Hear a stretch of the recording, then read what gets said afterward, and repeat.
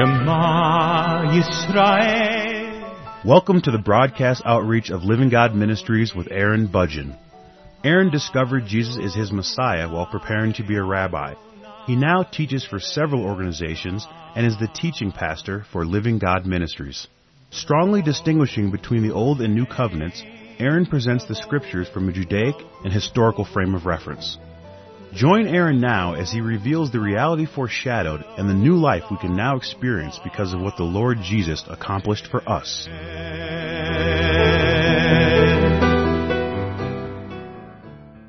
It was the beginning of the Lord Jesus' ministry, or at least in the first year or so of his ministry, when he healed the man who was at the pool of Bethesda. There were many miracles that Jesus performed during his ministry, and the miracles that he performed were confirmation, they were evidence to show that he is the Messiah. However, there were many people who did not believe that that was adequate. They did not believe that that was the evidence that they needed in order to believe that he was the Messiah. He did several miracles during the early part of his ministry. The healing of the man who was a leper was a very important miracle that he performed. It was very important to the Pharisees because they believed that only the Messiah could have performed that miracle. And of course, I did a complete program on the subject of the healing of the Jewish leper. But what was so interesting to me after seeing him perform that miracle and to see the evidence that was presented to the religious leaders there in Israel, there were people who were there from every town, from every community in Israel to investigate that miracle and to pass judgment concerning the Lord Jesus because of what he did. And yet even though he performed that miracle that they said only the Messiah could perform, they still were unwilling to believe that he was the Messiah. Shortly after that healing and during their investigation, he healed a man who was paralyzed. He healed a paralytic. And through that healing, he proclaimed to them that he was the Messiah. And I did a complete program on that miracle titled The Healing of the Paralytic, where he had their complete attention, where he was able to say some specific things to them that would demonstrate to them that he is the Messiah. And yet they were not willing to concede that he was the Messiah. They were not willing to believe that. And you might wonder, what was their problem? Why were they hesitating? What were their issues? Well, that's the point, is that there were other issues. That it wasn't just a matter of him fulfilling things that they said only the Messiah could do. It was the other things that he failed to do that they believed he should have done that he didn't do. There were other things. He did not fulfill everything that they expected the Messiah to fulfill, and he did some things that they believed were contrary to what they thought the Messiah would do. And so because of these things, he was not acknowledged as the Messiah by the religious leaders of that day. In other words, it wasn't such a matter of the things that they did believe, and those things were fulfilled by him. It was also a matter of everything else that they believed that he was not willing to fulfill. It was the rest of the things that they believed that kept them from acknowledging him as the Messiah. Now, they had more than enough time to make their decision concerning the Lord Jesus. They had enough evidence to make their decision. And for the most part, they were not willing to believe in him. But during this early phase of his ministry, he still reached out to them, even though they were not willing to continue to seek him out and to continue to evaluate him. He went to them, and this was one of those circumstances when he attends one of the feasts of Israel. We don't know exactly which one it was. There has been some speculation concerning it being the Feast of Tabernacles. There has been some good evidence presented to show that it was a Passover. To me, that's not important. What's important to me is to see that he goes to them.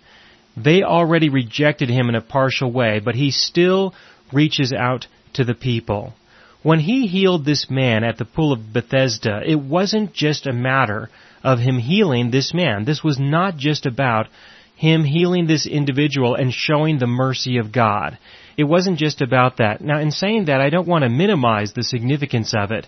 I don't want to minimize the importance of him performing a miracle. Someone certainly benefited from that. It was an act of mercy. I don't want to minimize that. But what I don't want to do is I also don't want to neglect the importance of what happens afterwards.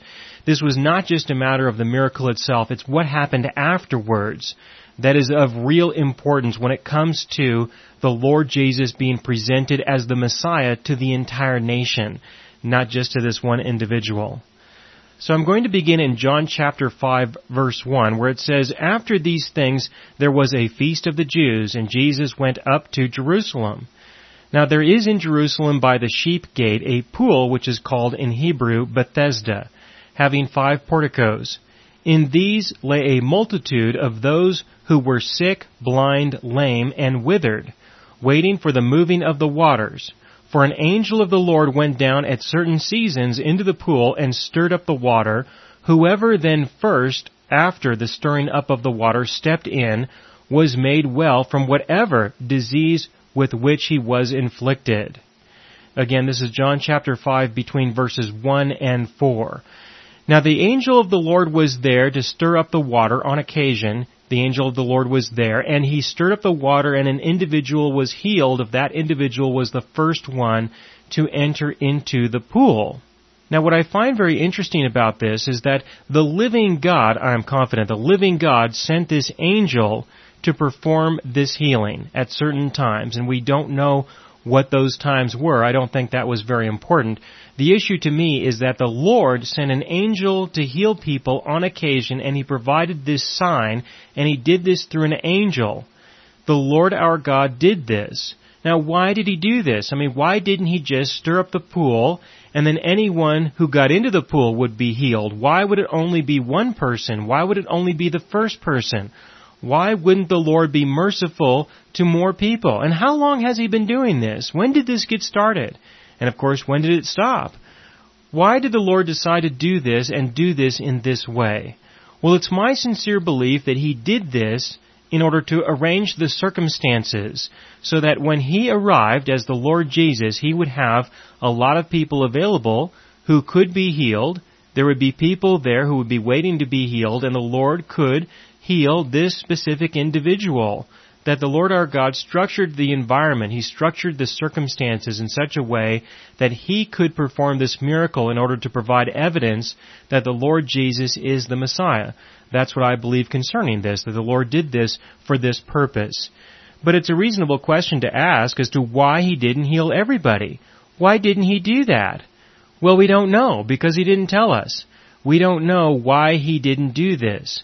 But what I do find very interesting is that even though the Lord Jesus was known in the entire nation as someone who could be the Messiah, while he was known in this way, when he goes into the pool of Bethesda, apparently no one asks him to heal them.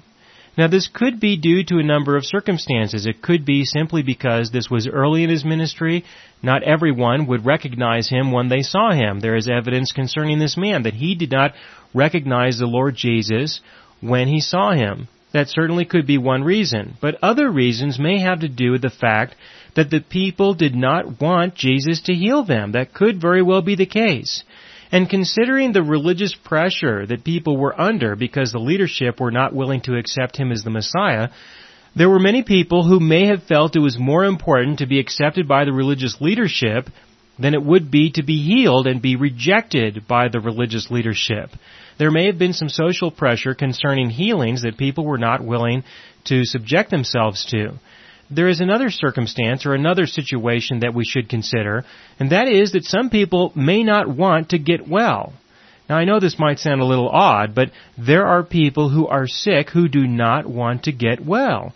There are advantages that people can have if they are sick and they are not able to do things that other people can do. For example, if a person is unable to work because they are sick, because they are disabled in some way, then they can rely on the generosity of other people. And through relying on the generosity of other people, they may be able to acquire what they need in order to survive, and so there would be no need for them to do anything more. There would be no need for them to do any additional work because they simply may not have any aspirations to have anything more in life than just what they need, and to just live their life in a very simple way without having to be concerned with the burdens that other people are concerned about, things like work and things like retirement and what happens if they get sick and stuff like that. If a person can find a way to live their life, to sustain their life by not working, for example, and I'm not saying that this is real in all cases. I'm only saying that this is a situation in some cases. I personally have encountered people in this day and age who live this way, who would prefer not to do things, who would prefer not to labor because they can find other ways to acquire what they need just to satisfy themselves personally, and they feel very comfortable with being disabled. They feel very comfortable with not being able to do as many things as they could do because they probably don't really want to do those things anyway. So I personally believe that there were many people who did not reach out to the Lord Jesus for healing, not because they didn't believe that Jesus wouldn't heal them, but instead because of the social pressure that they might have been under, or perhaps they didn't really want to be healed. Maybe they didn't really want to be made well. Those are some of the factors that we should consider that could have been real back then, as we know that there's plenty of evidence to show that that's very real right now. And so I wanted to mention this in order to give you a better picture concerning this circumstance, that Jesus goes into this area. He goes into this pool with the 5 porticos, and this place is filled with a multitude of those who are sick, blind, lame, withered, filled with a multitude. And I see no evidence that anyone turns to Him asking Him to heal them. Even after He heals this individual, I would expect somebody would have witnessed this. Somebody would have seen or overheard this. But again, there's no evidence to show that He healed anyone besides this one man. And so I wanted to mention this in order to give you a better picture, a better frame of reference concerning the circumstances that we have here. So in verse 5 it says that there was a man there who had been ill for 38 years. Now we don't know what kind of illness he had, whether he was paralyzed or not. The word that was used was just a generic word to say that he was disabled. We don't know to what degree he was disabled, but we do know that it was 38 years. Now this is longer than a lot of people lived back in these days. This man had been ill. He had been disabled for a long time. And considering the other evidence that we have concerning this circumstance, it appears that the reason why he was disabled was because of his sin. And this is because of what Jesus says in verse 14, where Jesus found him in the temple and said, "Behold, you have become well. Do not sin anymore, so that nothing worse happens to you." That apparently he was disabled because of his sin. We don't have absolute proof concerning this, but there is some evidence, especially verse 14, where Jesus said that does suggest that perhaps it was because of his sin. Now, if it was because of his sin, then there are one of 2 possibilities concerning his disability. The first possibility is that this is the natural consequence of a sin that he committed. And we don't know what that consequence might be, and we don't know what the sin was, but it might have been simply the natural consequence of whatever he did. And there are many sins that people can commit that may result in consequences such as these. And so I'm not going to refer to those. Instead, I'm going to refer to the other possibility, and that is that there was divine intervention. So it was either a natural consequence or it was divine intervention that put him in this situation, that put him in this circumstance where he is disabled. Now the other thing that we can see here is that he was here because he wanted to be healed. Apparently, he did have an interest in being healed. To what degree he really wanted to be healed, we don't know. Like I said a moment ago, there are many people who do not really want to be healed, but that wouldn't mean that they wouldn't still be there. It may very well be a convenient place to be, knowing that only one person is going to be healed, and knowing that that is the first person who gets into the pool. They don't have to get very close to the pool if they don't want to, if they're not really as inspired or as interested in being healed as they may let on. But in addition to that, there were many other people there who were in their same condition. They certainly could find some camaraderie there. They could find some fellowship there. They could find some people who would be willing to accept them where other people would not accept them, because these are people who would be seen as people who were sinners.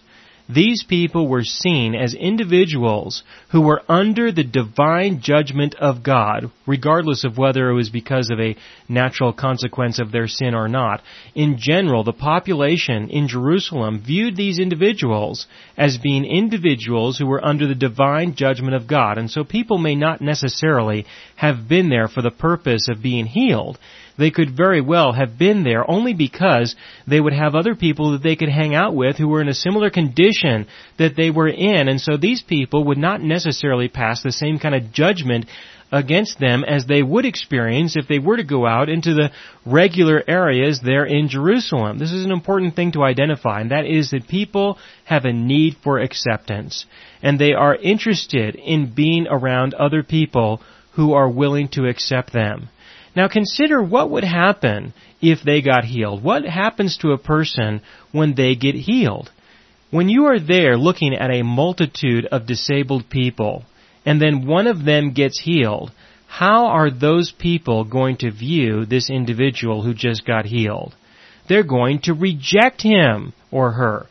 This person is going to be rejected by the people there. They're not going to hang around there much longer. Why? Because first of all, they're the ones who got healed when the multitude of others did not. Would there not be a wonderful opportunity for jealousy through something like that? Wouldn't there be a wonderful opportunity for envy through something like that? They're going to see this individual as the individual who got healed instead of them. And they're going to see that person as the person who kept them from getting healed. That's one thing that you're going to have to consider. The other thing is that because of the divine intervention in that person's life, this person is going to now be viewed as an individual who is no longer under the judgment of God because of their sin. So how are they going to be received by those people who believe that they are still under the judgment of God because of their sin? Well, that person is not going to be viewed very highly. They're going to be rejected. Also, the person who has now been healed is going to see these other people in that context to say, look, all you other people, you have not been set free as I have been. You are not as holy and righteous as I am. That's another attitude that some people can easily have. And so to be healed can have serious consequences to your fellowship, to your relationships, to your position in society, to the means by which you make a living. You may not be able to make as much money by begging anymore, things like that. There can be some serious consequences when someone is healed. And so this man had been there for 38 years, and we can consider that to be a long time. And he can consider that to be a long time also. But you know what? After all this time, I am very confident that he found a way to live with the circumstances that he was in. That he found a way to get along, especially to get along for that long. He found a way to survive and to survive reasonably well. Continuing in John chapter 5 verse 6, it says, when Jesus saw him lying there and knew that he had already been a long time in that condition, he said to him, do you wish to get well? Now what kind of a question is that?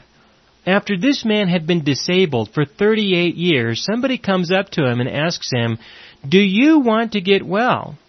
Now again, that can be a very appropriate question considering everything that I just described.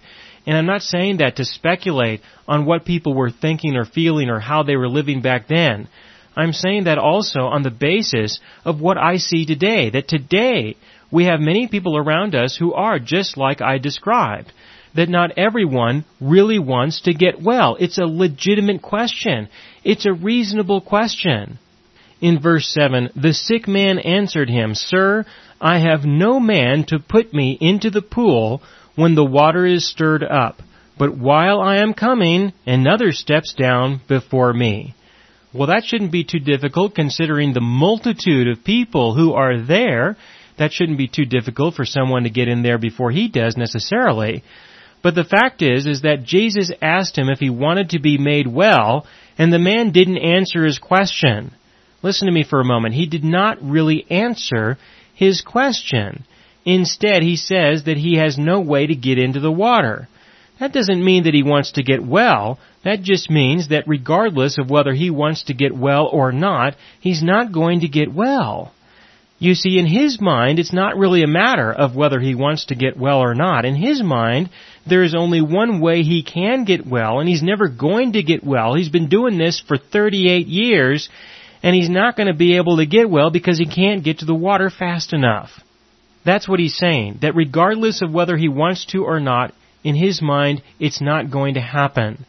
To me, this is a way of saying that he has found a way to live comfortably in the circumstances that he is in, and whether he wants to be made well or not is not the issue to him. To him, the issue is that he can't get to the water in time, and that is the only way that he thinks that he should be healed, that he can be healed, and this is just simply not going to happen. So why are you asking me this question? What difference does it make if I want to get well or not? That is the kind of response that he gives to Jesus. Jesus said to him in verse 8, Jesus said to him, "Get up, pick up your pallet, and walk." Now that word for pallet is actually better translated as mat. That was a straw mat that somebody who was not very wealthy would have that they would be able to sleep on. It wasn't a regular bed like most people would have made with better quality materials. The Lord Jesus just says, "Get up, pick it up, and start walking." Now he didn't ask the man if he wanted to be made well in the context of, "Can I have your permission to heal you?" He didn't ask him in that context. He wasn't asking the man for permission, obviously, because he just simply heals him. He just goes ahead and says, "You are going to be healed whether you like it or not." The man has no idea who Jesus is. The man has no idea that Jesus is the Messiah and that the Messiah is right there in front of him. Jesus does not ask him to believe in him as the Messiah. He does not have any expectation that this man would have any faith in the living God or any faith in him as the Messiah. Jesus does not expect anything from this individual, and apparently there is nothing in this individual that we would normally expect to be as criteria for this individual to receive the mercy of God. There is none of that here. The man did not seek out the Lord Jesus. Jesus sought out this individual. He sought out this man. He found this man, and he just simply healed him. That's all he did. And then Jesus leaves. Then Jesus leaves. He doesn't tell the man, "And by the way, I am the Messiah. And did you notice, because of the evidence that I have provided you with this healing?" None of that at all. Jesus left. Immediately the man became well and picked up his pallet, his mat, and began to walk. He began to walk, but did he even say thank you to Jesus? We don't know. Did Jesus slip away and disappear before the man realized what had happened? We don't really know. But what we do know is that the man did not know who Jesus was. He did not recognize him, and he did not ask Jesus who he was after he was healed. He just simply got up and left. That's what he did. Now when he left, he now goes where? Well, he leaves the area, and I can understand why he would leave the area. He wouldn't want to stick around there, because if he stuck around there, then he's going to find himself being rejected by the other people, because he's no longer one of them. Now he's somebody else. Now he's somebody different. He's going to have to go out and find a new group of friends. That's what he's going to have to do. And so he leaves the area, and he goes where? Well, he goes to the temple. That's where he goes. What would you expect? He just experienced a divine healing. Where else would he go, or where else would he eventually go but to the presence or to the location where he would expect to see the presence of the divine? He went to the temple, the place of God. That's where he went. Now, when he got to the temple, again, he had no idea who healed him. But what he does know is that whoever healed him told him to pick up his mat and walk. Now, if this is what he heard, and this was part of the healing that he experienced, he's got a situation on his hands. The first thing is that if he does not pick up the mat and walk, he's not going to fulfill what the person said who healed him. And so it might be that when he puts his mat down, he is rejecting the individual who healed him, or that the Lord used in order to heal him. And if he rejects the individual, he rejects the command, he sins against that command, he violates that command, then maybe he'll become disabled again. that is a possibility concerning what the man might have been thinking and why he would have been motivated to go ahead and pick up his mat and walk. But the problem is that it's the Sabbath day, and if somebody sees him walking around with his mat, they might accuse him of violating the Sabbath law. Now, I personally can understand why he would pick up the mat and walk. First of all, because he was healed by someone who told him to do that, and so it would be better to sin against the Pharisees or to sin against the Sabbath law. It would be better to violate the Sabbath law than it would be to violate the individual, the person who provided the healing. So I can understand why he would be motivated to go ahead and walk around with his mat. But that risk was not really as great as you might think. Because technically, according to the Pharisees, he was not really violating the Sabbath law. There was a circumstance that would allow him to pick up his mat and walk around on the Sabbath day. He could have done that, and when he was confronted by the Pharisees, he provided them with the evidence that they would need to feel comfortable to be okay with him walking around with his mat. He provided them with the evidence to show that he did not violate the Sabbath law according to their beliefs. There was a way out for him, and he exercises that. And so I personally do not believe that there is that much risk concerning him walking around with his mat, at least not for him. The risk and the problem would be who healed him. That was going to be the problem. Who healed this man on the Sabbath day? And that was the Lord Jesus, because again, as I described earlier, this healing is not about the man at the pool at Bethesda. This is not about the healing of the man. This is about the Lord Jesus providing an opportunity for the people, for the leadership of the people, to be confronted with his messianic claims once again. And I will explain this in the next broadcast.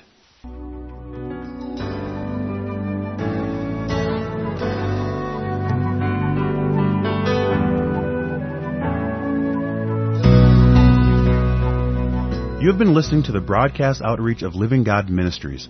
You can hear all of our programs for free through our radio archive at livinggodministries.net. That is, livinggodministries.net.